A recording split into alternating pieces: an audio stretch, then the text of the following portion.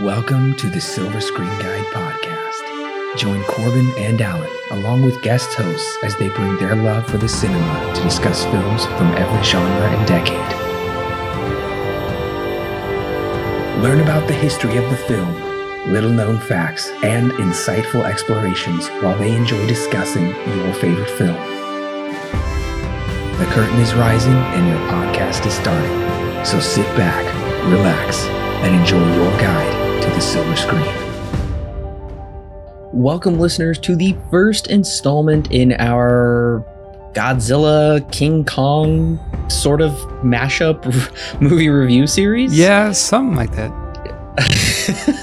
something like that. We'll talk about it. Yeah. Today we are reviewing King Kong versus Godzilla. No, not the brand new one. Not yet. We're building up to that. We're reviewing the 1963, 62 version. We'll talk about it. There's technically two different versions. Well, this is your co-host Corbin. I'm Alan. So, like I said, we are building up to the brand new film, which was technically supposed to come out last year. And then it was moved to this year, and then it was moved forward.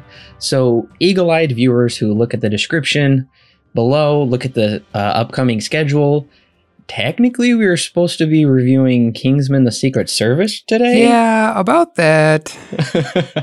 About that, The Kingsman was pushed back to around fall of this year. So don't worry, we are going to get to those. We are just pushing that series back.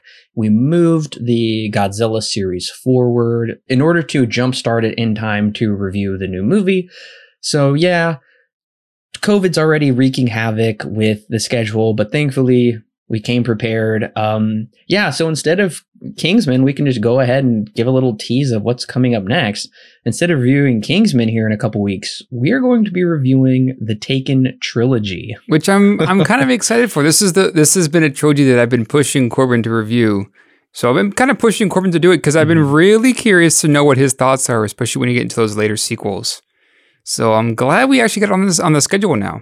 Yeah, so you definitely have that to look forward to in a couple weeks. We are going to be doing the 63 film, jumping to the 2015 Godzilla. It's like the 10th movie that's just called Godzilla. We're going to be reviewing that one. Then Kong Skull Island, taking a break with the Taken trilogy, and then rounding out the series for now with Godzilla King of the Monsters, and then Godzilla vs. Kong. So we have already reviewed King Kong. That's actually. Right. We reviewed that for my birthday. I think it was a year ago about this time. Yep, that was a year ago for my birthday pick. Definitely check out this year's birthday pick as well, 12 Angry Men. It's kind of funny because that movie came out 6 years before this one. So that came out 57. We are returning to the 60s. This movie came out in America Wednesday, June 26, 1963.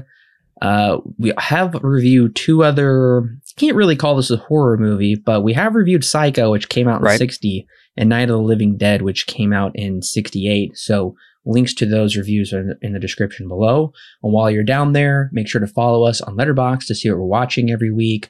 Also, timestamps are there as well if you want to just jump straight ahead to what our thoughts are on the film.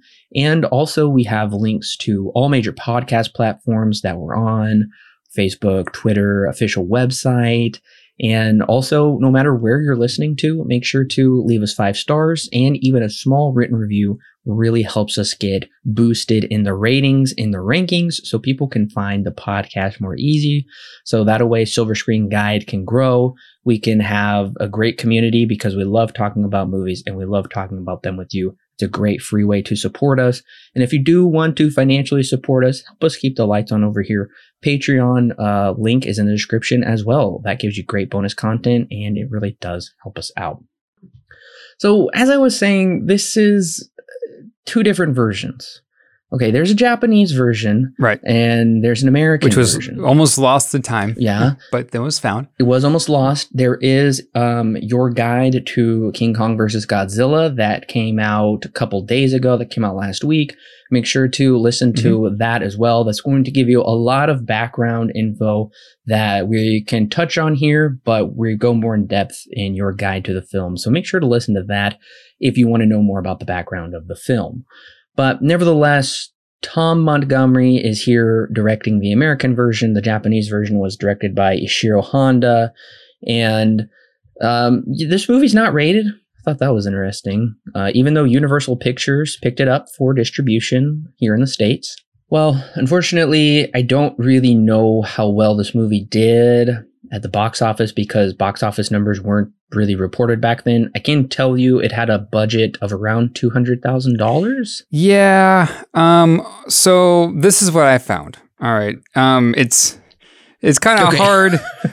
It's kind of hard to say because, like you mentioned, they don't really keep track of this kind of stuff. At least back in the day, it's very different for, I guess, how they used to keep track on returns. But either way, I saw a budget of $620,000, which would be $5.2 million today, or $12,000. What? That's crazy. Apparently. One of those was from like the actual Toho Studios like website. The other one was taken off of Wikipedia. So I don't really know who to believe. So hard to say. Well, yeah, that's the problem. That's the problem is because the Japanese budget would be in yen. And then when Universal took it over for distribution, they had to pay for it. And there's also American scenes added into it that they had to spend money on to pay the actors and the crew to shoot new scenes for the American version. But just keep this in mind. The original King Kong came out in 1933 and it had a budget of $670,000. And that was in 33. So King Kong had been in people's minds for 30 years at this point. Yeah. And yeah, I guess when it came out in America, it would have been close, if not, it would have been King Kong's 30th anniversary at that point, right? Yeah, because it came out in 33. Yeah, so it would have been about the 30th birthday of King Kong at the time. Yeah, now Godzilla wasn't as old as King Kong. Godzilla, the original film, that came out in 1954. So what would that be? 9 years later? Or 9 years prior, I should say, to that release. So Godzilla hadn't been on the screen as much as King Kong had, or at least as prevalent per se. But nevertheless, this was kind of a big deal to see these two kind of monsters mash up. Now, we had seen things like this prior with Universal, which I guess it made sense. Universal took this over, where Frankenstein meets the Wolfman, Dracula meets Frankenstein, different things like that, where they would take their own properties and put them together. Now, this King Kong was still under property of RKO, but the Toho was able to they were able to get the rights to use King Kong for this film. Right. I did know that there was a big rights problem when they tried to figure out who really owned all of King Kong when they were making this. But yeah, essentially, you know, Godzilla is like Japan's King Kong, you could say, especially at this time. Just a newer monster because it came out a few years before this movie instead of 30 before this movie. Yeah, that's a good point. This is very much East meets West. Godzilla is the Titan of the East. Kong was more of that of the West. And I gotta say, it is pretty cool. 2021, we are still getting these monsters, even though King Kong at this point is like 90 years old, coming up on it. And Godzilla's pretty old as well. But yeah, we're still getting those, and we're still going to lead up to that as well. Well, the American version, people did not like this movie. Didn't like it. No. And for a long time after it released, there was like the only version you could find anywhere. At least for a very long time, I think until Criterion finally released it, the Japanese version. in like a box set. Yeah, I actually thought it was going to be a lot easier to get my hands on the Japanese version than it actually was. Coming to find out, you're right. As far as I could tell, the only way, at least here in America, to get your hands on a legal and good copy of the film is to buy the Godzilla Criterion box set, which when I checked was retailing for $126. I want that box set in my collection, but I wasn't at this point willing to pay just to watch the Japanese cut of the film. That's fair. That's fair. IMDb rating 5.9, Metascore of 40. Believe it or not, this is on Rotten Tomatoes. Rotten Tomato critic score of 50%. So I guess it's divisive among the critics. It sounds like it, yeah. It's split down the middle, and Rotten Tomato audience score of 52%. So yeah, it's pretty much right down the middle for all accounts, which is not very good news for the film, unfortunately. I do know that at the time, critics were slamming it back when it was released. Critics were slamming it because they hadn't seen the Japanese version, which is a pretty big difference in quality apparently between that one and the American version. So had they released the same version in America, I wonder how that would have fared, because I know it was more of a satirical comedy than what we ended up getting. But either way, these scores are not looking too good for the film so far. The first time that these two big monsters are on the screen together, and two big monsters for two big countries at the time. Not looking too great. No, and like I said, the original Godzilla film has a 7.6 on IMDb, 78 of Metacritic. The original King Kong also has a 7.9 with a 90 Metascore. Yeah, so they're both pretty highly regarded films. Yeah. And the first time they're together, scores not looking too fantastic. They're really not looking too hot, but you're right. From what I understand, the Japanese version is far more cohesive. There is a lot cut out of this one. We'll talk about it here, what we think of the editing and the structuring of this American version after the spoiler jump. But it's pretty obvious just straight off the bat that this is a compromised version of the film. And if you want to hear a more recent review of the film with some hosts that were able to get their hands on both cuts, I do recommend Now Playing's review of this movie, because they were able to watch both versions and talk about the nuances of that. But Alan, I gotta ask, it's 1963. You're perusing, your local cinema. You see a poster for King Kong versus Godzilla. We know that you loved King Kong, the 33 film. Maybe you've seen Godzilla. I don't know how many Americans had been able to see that movie at that point, since home video wasn't really much of a thing. Well, it actually wasn't a thing at all as far as reruns go at the cinema or porting over foreign movies. I don't know if Godzilla was much of a presence back then. Nevertheless, does this pique your interest, judging by the trailer? Right. Judging by trailer alone, it does. Because, if I had heard about Godzilla and I had seen King Kong, which we noted that in a review last year, I did very much enjoy it. I would be very curious to see this. You would probably see me in the seats when this one came out. I'd be very curious to see what in the world are they going to do with, our monster and Japan's monster. What exactly is going to happen on screen with those two monsters? So I would be curious. I would most likely be there come, its release back in 1963 here in America, at least. Okay, so it's not 1963. It's 2021 now, and you see the new trailer for the brand new movie coming out. Would you seek out the original film if I didn't make you for this, or we didn't force ourselves into watching this one for the review? Honestly, I wasn't really planning on watching the new one unless I had to for the podcast anyways, so probably not. Got it. So None of it piqued your interest. I get it. Right. So as for me, I did find it kind of hilarious. The trailer said, "See it for the thrill of a lifetime." Yeah, we'll talk about it. But to me, it doesn't look too much out of the ordinary from monster movies of the time.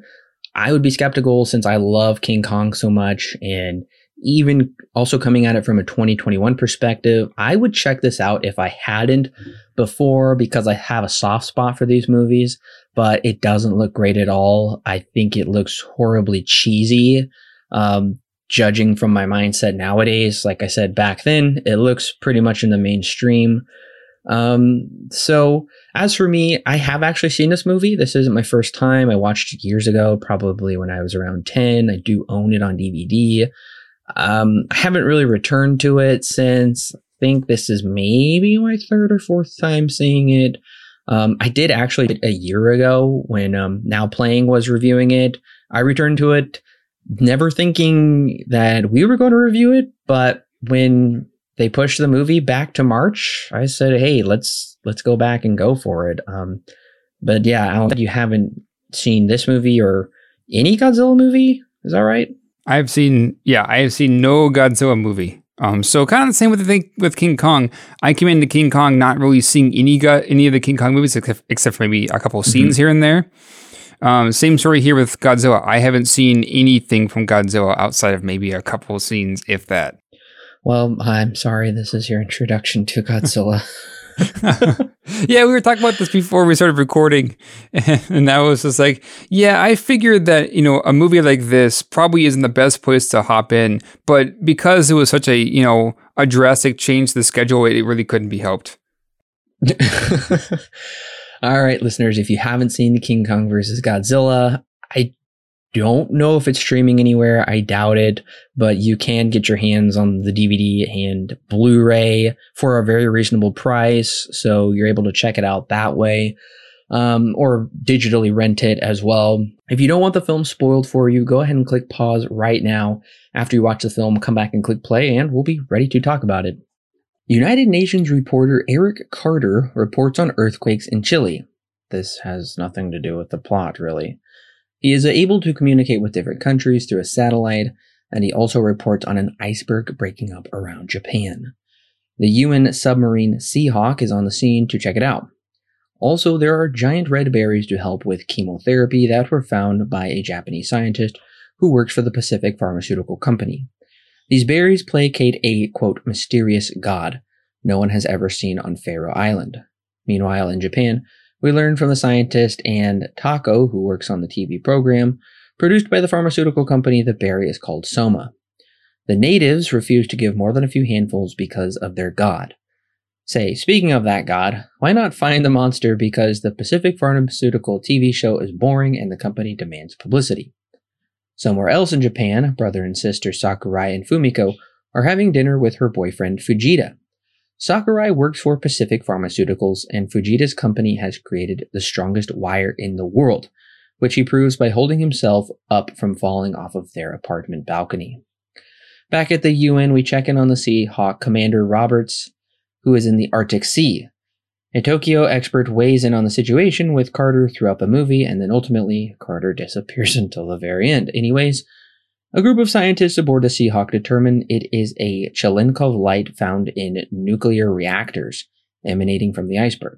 The Seahawk is drowned and Godzilla burns it up. Yeah, surprise, it's Godzilla in the iceberg. Back in Japan, Fumiko is told by a neighbor that Fujito's plane crashed, but she shouldn't go looking for him in Hokkaido because that's where Godzilla is headed. Back at the UN, Dr. Arnold Johnson explains Godzilla's history. The creature may be a dinosaur cross between a T-Rex and Stegosaurus. Probably 150 million years ago, his species was created, and the reason he is returning to Japan is because he's like a salmon returning to the waters where he was born. There are Godzilla fossils there, and for your information, as a reptile, he may shy away from electricity. We weren't told this, I don't think, but hey, Sakurai took a ship with a new friend named Fury to Faroe Island. There on the island, a giant squid nearly destroys the natives, That is until Kong destroys the creature, drinks a ton of soma, falls asleep, the natives do a little jig to worship him, and Sakurai comes up with the idea to build a giant raft to pull Kong back to Japan. Once on the ship, their goofy boss Tako arrives. He's excited to see their accomplishment. His dreams are quickly dashed, though, when the Japanese government boards their ship, declaring Kong a menace to Japan. Therefore, he is ordered by the Japanese government to be returned to Faroe Island. Back in Japan, Fujita isn't dead and didn't think to phone. Conveniently, Fumiko is taking a train to Hokkaido. Earlier, when Godzilla made landfall, he easily thwarted the military. Now he is attracted to train lights. Cut back to Japanese military officials, and they're just itching to use the atom bomb on the big lizard. After barely escaping the train before Godzilla destroys it, Fujita finds Fumiko in a nearby ravine. Back on the boat, Kong escapes the raft, which they blow up, hoping to kill him, but it doesn't work. Flip back to UNTV, and Dr. Johnson says Kong smells the presence of an enemy, and they're going to recreate a battle from millions of years ago. The two finally come face to face an hour into the movie, but this is only a teaser. Godzilla easily scares Kong away. Thankfully, the Japanese military digs a giant pit to blow up Godzilla once he falls in, but this ultimately does nothing, and Godzilla is fine. Dr. Johnson says Kong draws strength from electricity, whereas Godzilla avoids it, but in the following scene, he directly walks into it. Meanwhile, Kong sneaks up on the Tokyo at night, cut to people fleeing in the daytime. Yeah, we'll talk about it.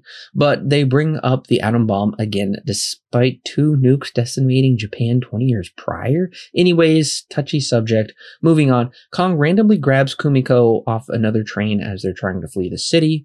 Somewhere, our 3 heroes plus Tako get to the general, tell him that he has Fumiko, so they can't shoot him off a short building he has climbed. Tako and Sakurai think to explode the Soma with a rocket over his head and play the native drums. I guess they recorded the native chants, so they play that on speakers. Kong falls asleep and Fumiko is magically okay. The general says bring them together at Mount Fuji, where Godzilla has been spotted because they keep losing track of him. The general hopes they'll both die fighting each other. But how to get Kong there? Well, Operation Kong consists of lifting him with wires, yes, the same ones from Fujita's company, like a marionette floating with giant balloons. Kong awakes, they drop him down, he slips and slides into Godzilla, this causes a massive earthquake and flooding. They throw rocks, pull tails, Kong is concussed, but lightning strikes his head, giving him super strength. They tumble into the ocean, Godzilla is gone, Kong swims back into the sea. Cut back to Eric Carter, who we haven't seen forever, wishing luck to Kong as the movie comes to a complete end. Yeah, that's it. Well, good job, Corbin. It seems like you always get the most complex plots to dissect and somehow summarize. What is going on this year? Because first I get Tenet, and now I get this. Yeah, if you couldn't tell, I think this movie's plot, the editing, how they shoehorn a lot of the American stuff in, is just a complete mess. Yeah, and we'll go into a bit more detail in a little bit. But first, we did at least talk about something that's positive, if you have anything that is. Because I'm curious to know what you think is positive about this movie, because I have a couple of things. Not great things, but there are a couple of things. Yeah, I tried to find something good to talk about here. I think the way they hint at Godzilla in the beginning with the iceberg, and then I think possibly with like better effects, seeing Godzilla kind of like rupture out of that iceberg, I think that could be very effective. There's the hint of that there. So I appreciate they're at least trying. So yeah, I appreciate they're trying with certain things like that in the movie. Yeah, I can agree. I mean, I haven't seen a Godzilla movie, so I didn't really know what to expect. You know, why in the world is Godzilla coming out of an irradiated iceberg? But yeah, no, I agree. I think they do a pretty all right job building kind of building that suspense, you know, of these monsters and how they come together as well. And that's kind of one of my other things too. Probably one of my bigger positives, not super great, but it's one of my bigger positives is that, you know, when these two monsters do like start, you know, are on the move towards Tokyo, they can't be stopped. Like nothing that happens to either monster ends up stopping their trek to go and actually meet up in Tokyo. So it kind of feels as if it's like, the humans are fighting against some kind of fate, right? That these two monsters are going to end up together somehow, regardless of it. So it's almost like it's fateful that these two are gonna, are gonna meet up again. Because they mentioned it's been like, I don't know, millions of years or something like that since the last time this happened. So it's kind of cool to see that. I do kind of like that. I guess that idea, that nothing can stop these monsters walking and eventually meeting, which could potentially cause a lot of havoc. Yeah, I mean, I think there are some effective scenes as well, particularly when Fumiko is riding the train to Okaida, and it's kind of like nighttime, but it's not completely dark yet. And then you just kind of see Godzilla coming towards the train.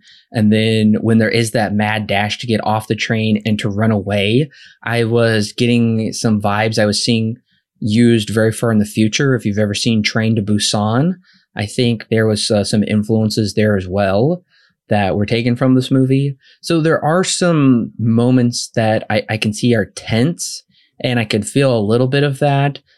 Unfortunately, I don't think they're as effective as they could be, but nevertheless, I like that there is some tense moments, and I do also like some campy stuff as well.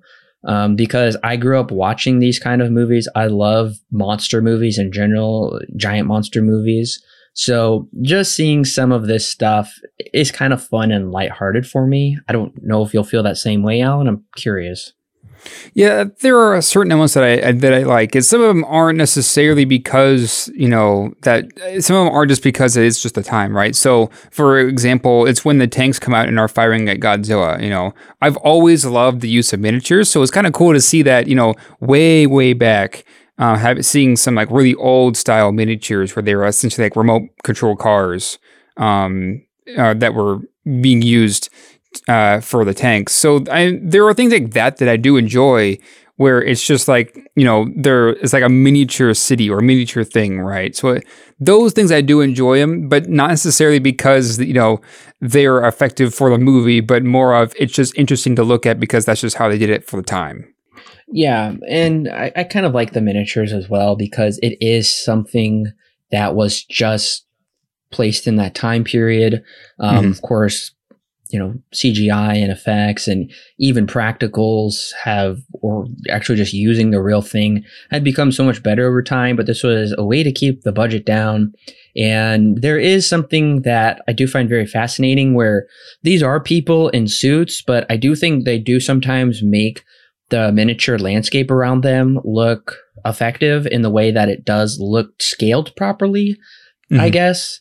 We know that these are two people in an ape suit and a lizard suit fighting it out, but sometimes I am sucked into it and think they really are fighting on this mountain or something, or they really did crash into that building because of the scaling. And we've talked about scaling before. A lot of Christopher Nolan movies use miniatures still and use scales. Yeah. So it's kind of neat to see where some of that stuff began. Right. Yeah, exactly. One of my other things, too, that I at least found interesting was that, this movie has a lot of pairs with it, right? You've got Fumito and Fujita, the American and Japanese newscasters that they just kind of go back and forth between. Obviously, the two TV show, I guess they're the guys who work for the TV show who went to go grab Kong. They're together for most of the film. Of course, U.S. and Japan, and obviously, Kong and Godzilla. So, there are a lot of use of pairs in this movie. Obviously, most of it is, kind of, somewhat referencing the U.S. and Japan, relations at the time when this was released. But I just find that interesting that there are a lot of pairs that are being used in the story.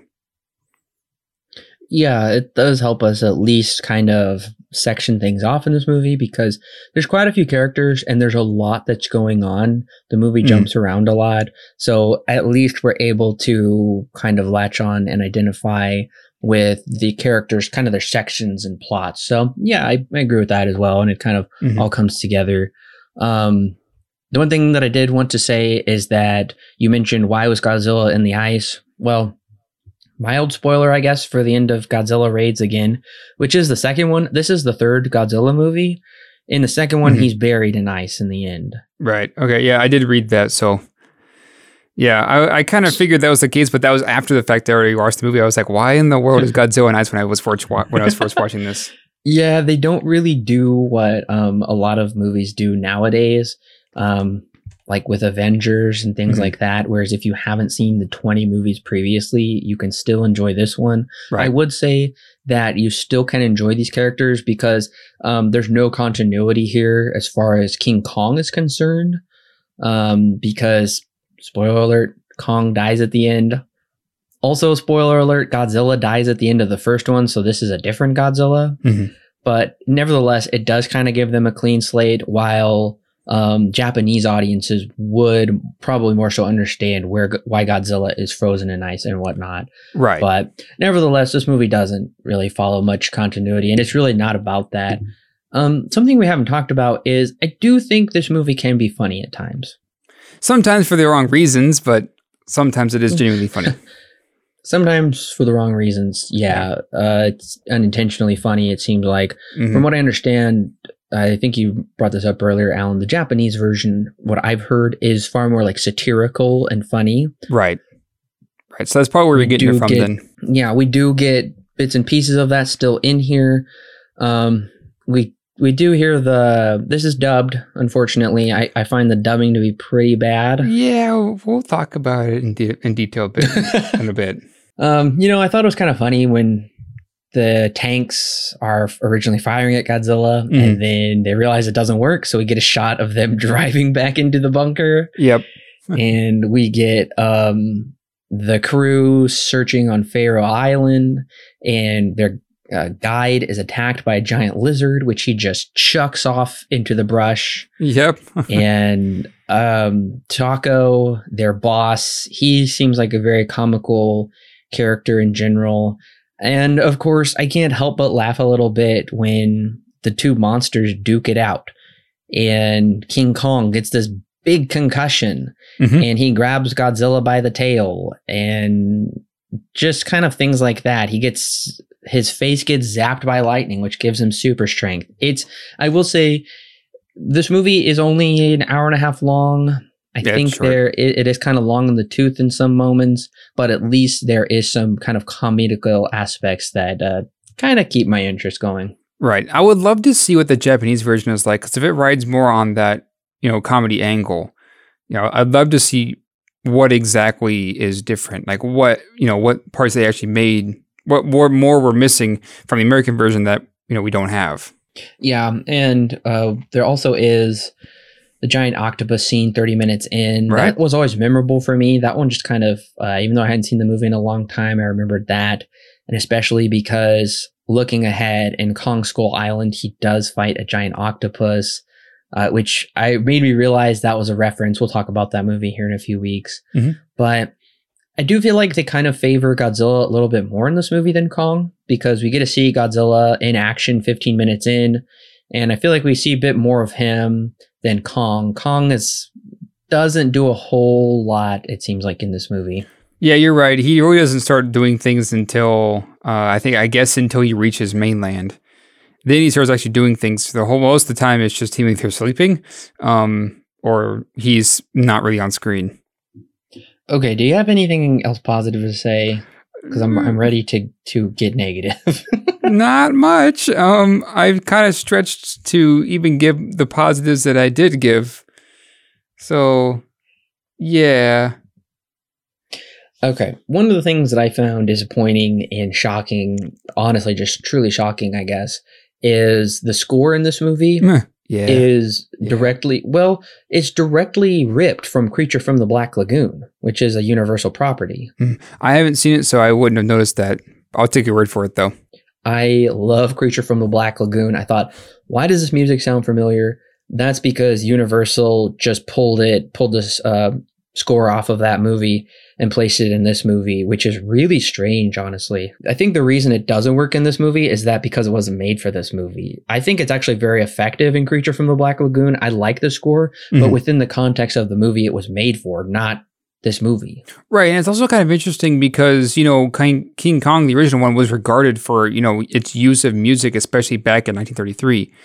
So when he's brought back on screen, 30 years after that original film, obviously that wasn't the last time he was on screen, was when back in 33, but it's interesting that the music then, or the music for this film is kind of not great, all things considered. Obviously, since there wasn't original music for the film, from what you're saying, that would make sense as to why it doesn't necessarily feel like it fits all the way, since it was made for something else. I'm also very disappointed with the visual effects in this movie. I'm not talking about miniatures or anything like that. It looks like they're using some kind of projection. It looks really bad, especially during the giant octopus scene. I will use the word atrocious. There's this really ugly blue outline on everything, and the visual effects and what they're able to achieve in the 33 King Kong with how they would project tiny screens onto miniature sets. That was extremely impressive. It's 30 years later, and I find a lot of these visual effects to be poor. Yeah, I think part of that is because it is in color, and King Kong, the original, was not in color, so they at least got away with a little bit. Because if it was in color, I would wonder what if the same thing would happen in the 33 King Kong. But because it's in black and white, it looks way better when they do those special effects, like when Kong is grabbing the tree trunk and is moving it back and forth or whatever. Things like that in that original film look good because they can at least, they filmed it in black and white. This one, a bit of a different story because, yeah, you're right. They do use a lot of what looks to be compositing, where you would film two different scenes, and then just kind of put them together. Like, a great example is that octopus scene. There are a lot of people in the foreground that have this really weird blue hue to them, and everything in like the background is like, it's not that way. So you could really tell, getting the foreground composite looks, it does stand out a lot.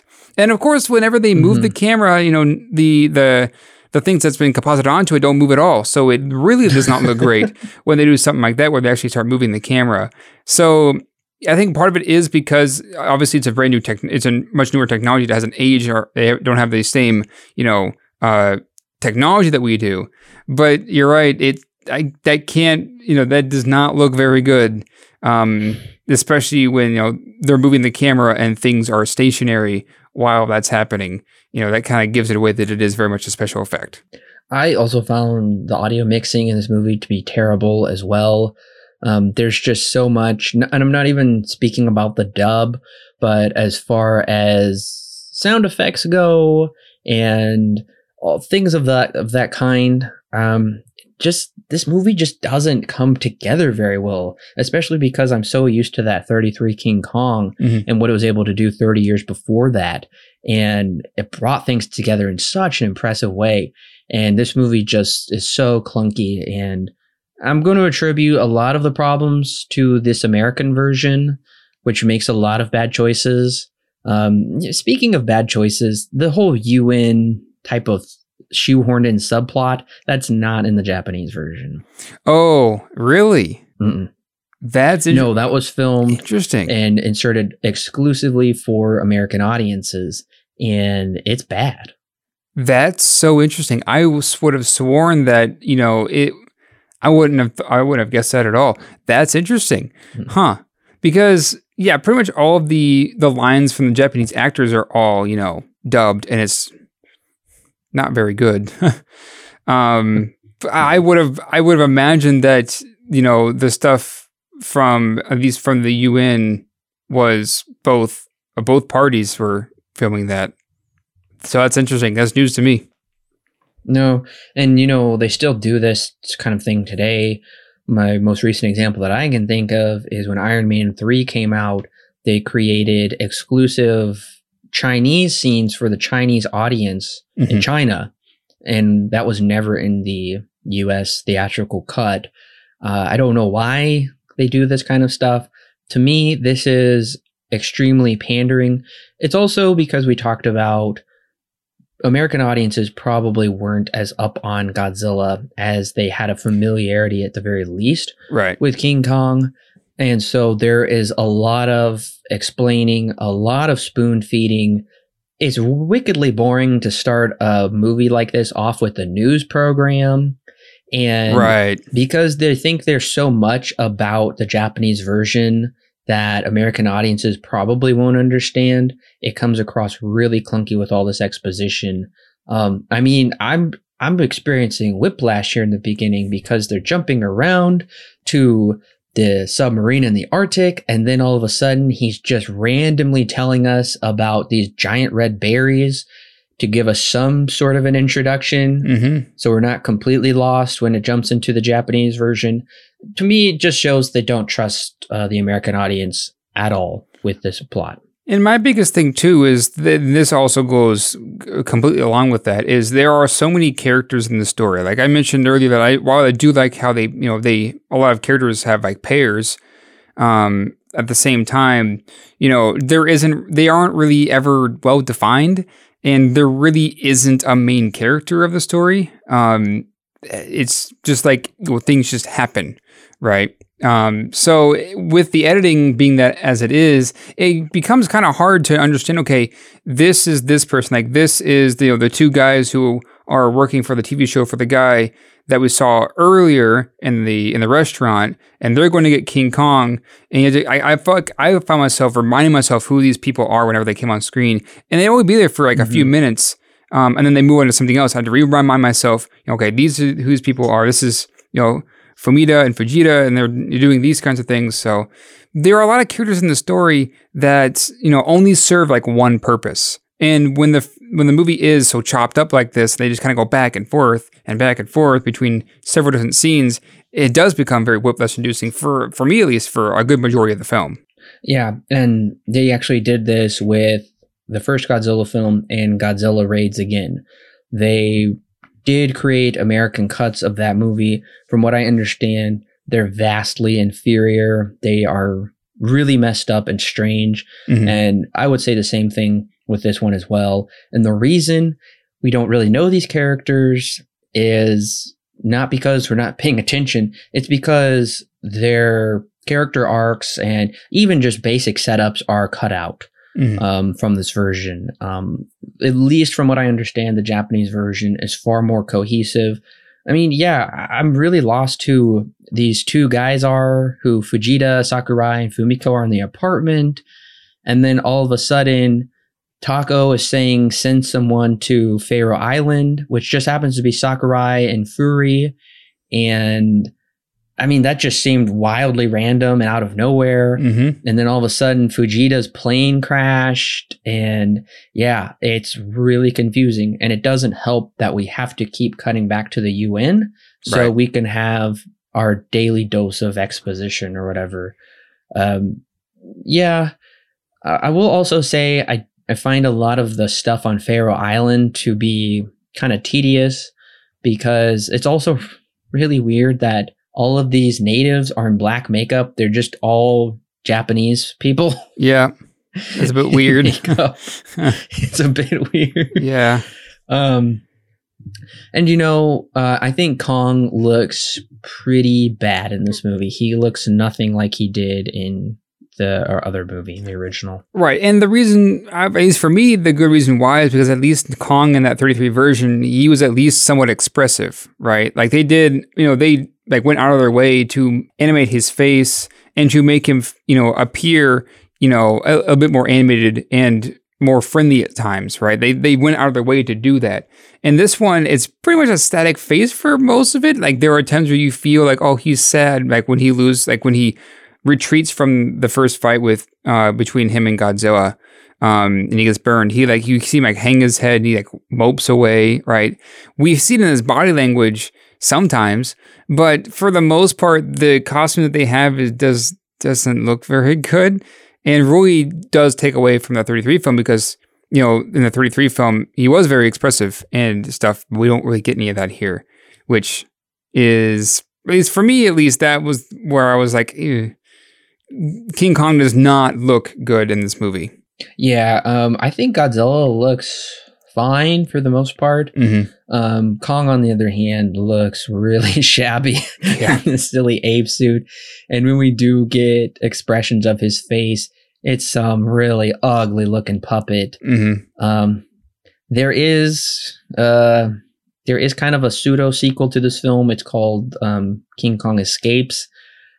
Gosh, I would be curious to know what you think of that movie, Alan, because you think this movie's crazy? Yeah. Oh, wow. The other one is just bug nuts, and Godzilla looks really, Godzilla's not in it. Kong's really different and strange in that as well. I'm curious now. Yeah. It's on my Plex. You can watch it.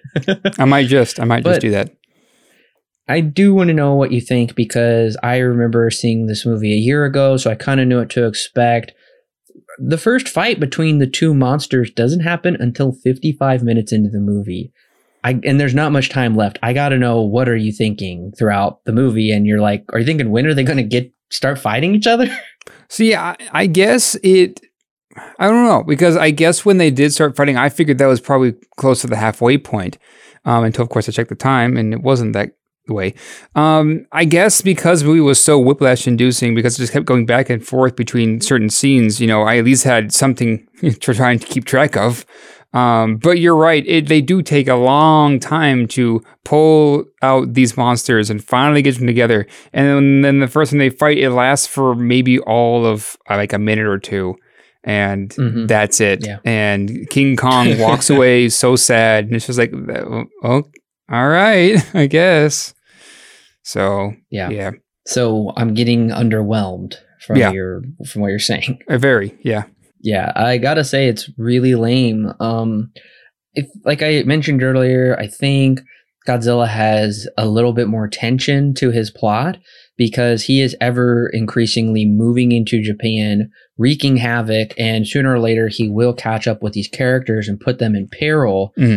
Whereas Kong, doesn't seem to have much to do, because half of his arc is like laying on this raft, which they end up blowing up. Right. And then he instinctively wants to go fight Godzilla.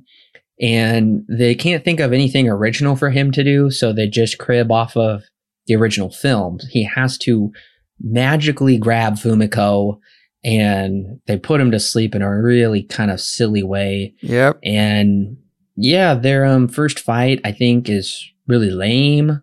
And the second fight, which is the final fight, is an hour and 20 minutes in. And I think it's almost so bad it's good, because I find it to be just downright hilarious for most of it. I know that the actors that were in the suits, they pretty much did all of their own choreography, which only kind of just adds to that. Generous, because Alan. Yeah, because it is just really, you're right. I think I'm with you on that. It is kind of just so bad that it's good, right? And it's just kind of funny, especially when you get towards the ending of the fight, right before King Kong has this big breakout moment. All of a sudden, just out of nowhere comes this lightning storm that is there only to strike Godzilla and then just disappears, right? Yeah. So, that only, at least for me, that was when I was like, okay, that's actually pretty funny. I was getting back into it. But I gotta say, while it does have its magic for, its first few minutes, it does start to drag, especially since it goes on for pretty much 10 minutes nonstop. Yeah. It just kind of starts to drag out there after a while. Yeah. Do you know why Kong, aside from what the movie tells you, do you know the backstory behind why Kong gets lightninged in the face? No. Okay, so the original script and premise for this movie was Frankenstein versus Godzilla. Oh, yeah, no, that I did know. I guess I didn't attribute it. Okay, that makes a bit more sense then. Yep, that's a holdover from the other script, Gotcha. so they just kept the idea. I gotcha. Yeah, I did read that. I just didn't put the pieces together. Yep, it's utterly ridiculous. It is actually a holdover from that original concept. Gotcha. And, it is kind of funny because there's lots of rock throwing, tail grabbing. When Kong concusses himself, I'm just laughing. Godzilla tries to bury him like poop. There is actually a shot of stop motion, which is kind of cool. Yeah, I think there was one shot of stop motion, and I was sad that it was only one. Yeah, it was kind of neat, and it's really quick. Kong stuffs a tree into Godzilla's mouth, and then I just started cracking up when it just becomes a cacophony of noises, like a child banging on a piano. Yep. When these two are just going at it, and the sound mix just has a heyday. It's crazy. Yep. Now, I did want to address something real quick. There is actually a myth of two endings of this film, that two endings existed. I did hear this. Yeah, one ending that Godzilla wins, and of course the one that was released, which was that King Kong wins. Yeah. Yeah. So originally, supposedly, the Japanese cut, as you said, had Godzilla winning, but they changed it for the Americans. And the reason that this myth persisted for so long is because, as we brought up, and as you brought up at the beginning, Alan, there was no Japanese cut to watch. Mm-hmm. So you just couldn't watch it until finally both cuts came out on home video and people watched it and they're like, oh, well, it's the same where I do believe there is a Godzilla roar that's not in this one, the American one, but at the very least, it's the same. Godzilla goes into the ocean, Kong wades off. That's the end. I gotta know, are you satisfied? Are you disappointed? Or are your expectations weren't anywhere near those points? And you're just like, yeah, I guess that's just how it ends. So I guess I would like to know what my thoughts would be if I had the context of Godzilla coming into this. Since I don't, I'm just like, okay, well, whatever, I guess. When Kong kind of just walks off into the sunset, essentially. Yeah, those are my feelings. Because at that point, the fight had gone on for so long for me. I'm just like, all right, whatever. So yeah, seeing King Kong just emerge from the water, Godzilla is nowhere to be found. It's just Kong, and he just kind of wanders off into the sunset. I'm just like, well, that's about right, I guess. Yeah. Oh dear. Well, Alan, do you have anything left to say about this movie? No, not really. In fact, I didn't really have much to say just to begin with. So, yeah. Yeah. Despite my plot summary being pretty dense, the film overall is very surface level, very bland, and it's a very bland and straightforward movie that you can throw on for 90 minutes. And yeah, you really don't need to. This is not a movie you need to pay close attention to, I would say, to catch what's going on. Exactly. Well, Alan, what is your rating and recommendation for King Kong versus Godzilla? Well, I've got to say, I can honestly say I don't think I've ever really seen a movie like this. This being my first, foray into the Godzilla universe, as you said, Corbin, probably not the best way of going in, but didn't have much of a choice. But that all being said, is Godzilla or is King Kong versus Godzilla even a good film? Not really. It has some interesting aspects to it. Like I do like its miniature work. I do like, that what we do see is all practical effects, right? Again, this is also a movie I have not ever seen before. So there are things aesthetically that I do enjoy, but for the most part, this story, and again, this is only for the American version, this is kind of a very convoluted movie. And like I said, I don't really know, when I finished it, I was like, I don't really know what I'm supposed to say about this. I feel like I was almost just making up stuff just for the things that I liked about it, just as something to say. But at the end of the day, I'll probably return to it just because it's a classic and it's just kind of silly and cheesy. But it's not one that I think is very good. So probably I'm going to say it's probably a 3 out of 10. I'm going to say I would not recommend. But I do think that it's one that is interesting since I haven't had any context with Godzilla before this. King Kong versus Godzilla is a complete mess. At least the American version is. The UN explainers are painfully shoehorned in. The English dubbing is atrocious. The editing is whiplash-inducing. This movie is just utter crap. There is a tiny bit of fun to be had watching these monsters duke it out in a cheesy retro way. Unfortunately, we have to go along with this nonsensical human plot that is utterly worthless. We don't give a care about these characters, and you know what? I'm pretty unhappy their actual fight is the final 10 minutes of this movie. If you have to see it, listeners, skip the first 80 minutes and check out the fight on YouTube. You all know how I love King Kong, and I have a true appreciation of the Japanese Godzilla films, most of which I have seen in my youth. This really isn't worth your time. This American version, which is the widest released cut available, is an abomination. King Kong vs. Godzilla receives 2 stars out of 10 with a severe not recommend.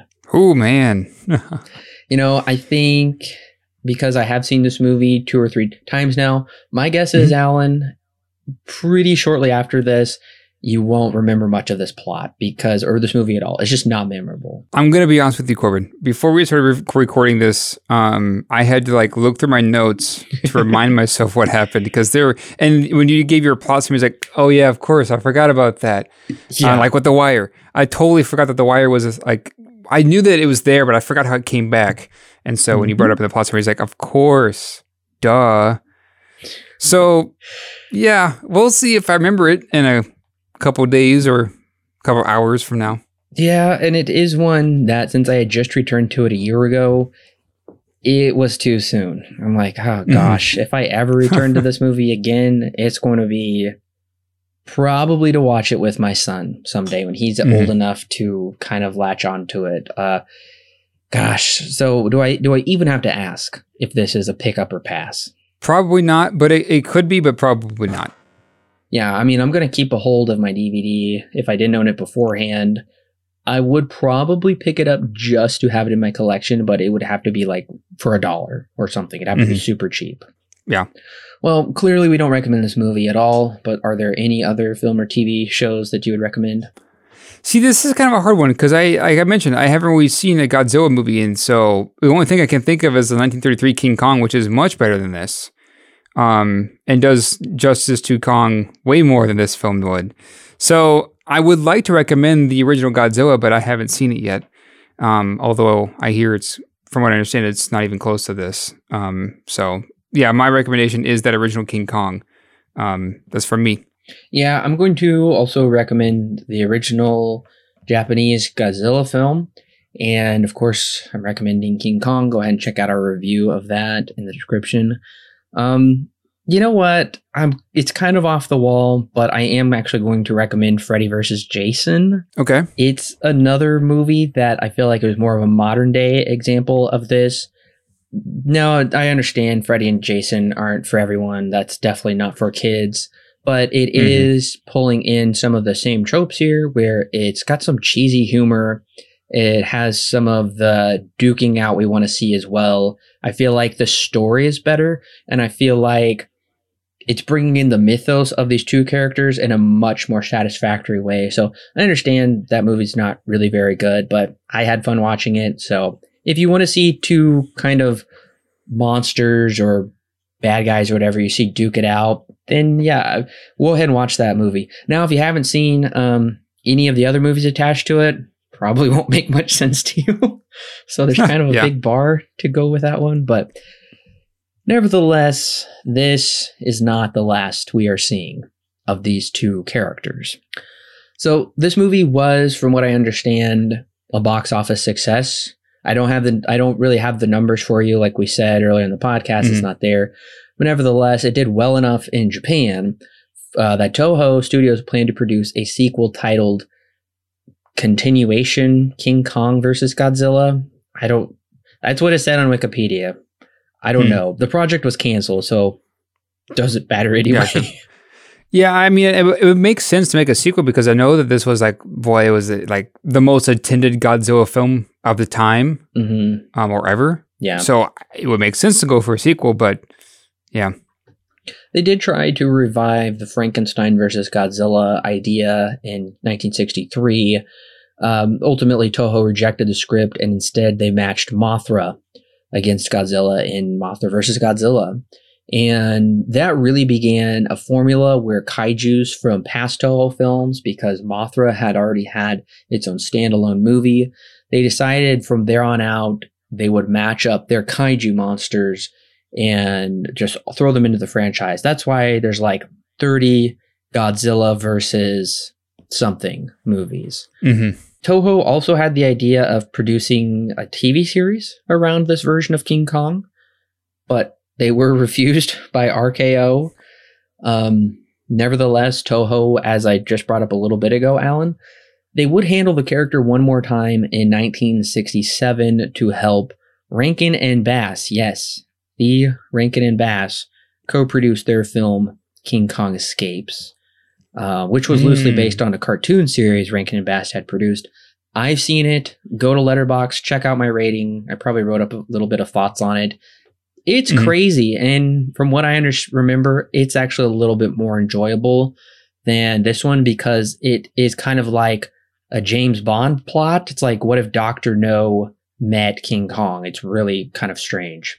Interesting. So not that long ago in our lifetime, in 1992, to coincide with the 60th anniversary of Toho, they expressed interest in remaking the film, actually. Okay.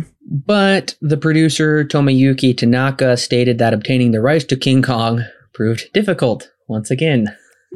Fair enough.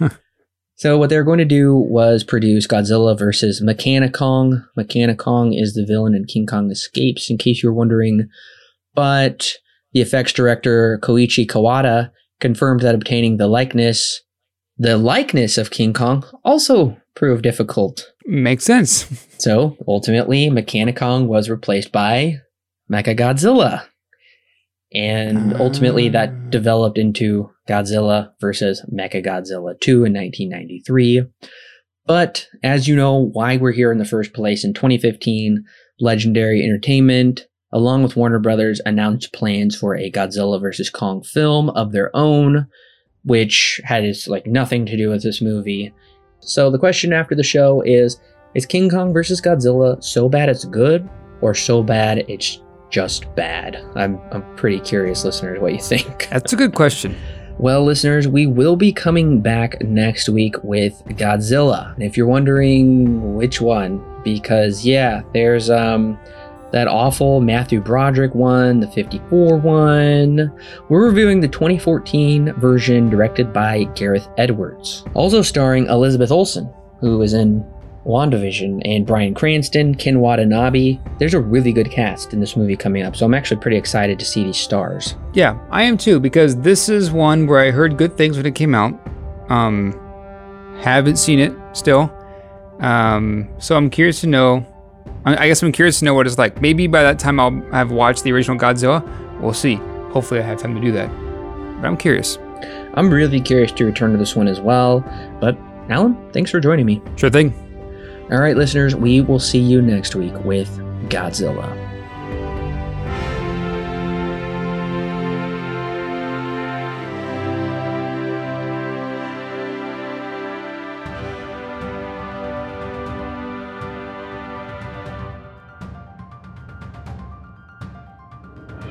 Hey listeners, it's Corbin. Don't forget to check out the exciting links in the description below that will connect you with more great movie reviews for your listening pleasure, and our YouTube, Facebook, and Twitter page, and of course our official website where you can read great articles and sign up for our free weekly newsletter.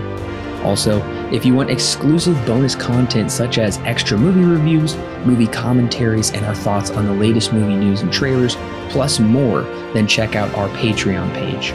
It's a great way to help keep this show free, and it gives you great content that's yours to keep. All of that and more is found in the description below. Don't forget to subscribe whether you're on YouTube, Apple, Google, or Stitcher, or your favorite podcast service.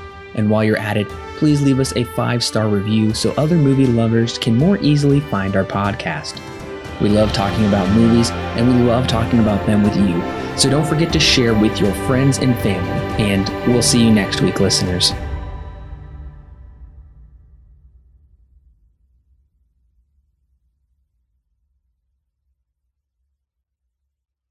The Silver Screen Guide podcast is edited and produced by Alan and Corbin. Intro and outro music is created by Thomas Rankin. The thoughts and opinions herein expressed are those of the individual and do not necessarily represent those held by Silver Screen Guide. Silver Screen Guide is not affiliated with any company or individual involved with the creation of this movie or TV show. No portion of the podcast may be used without express written permission from Silver Screen Guide.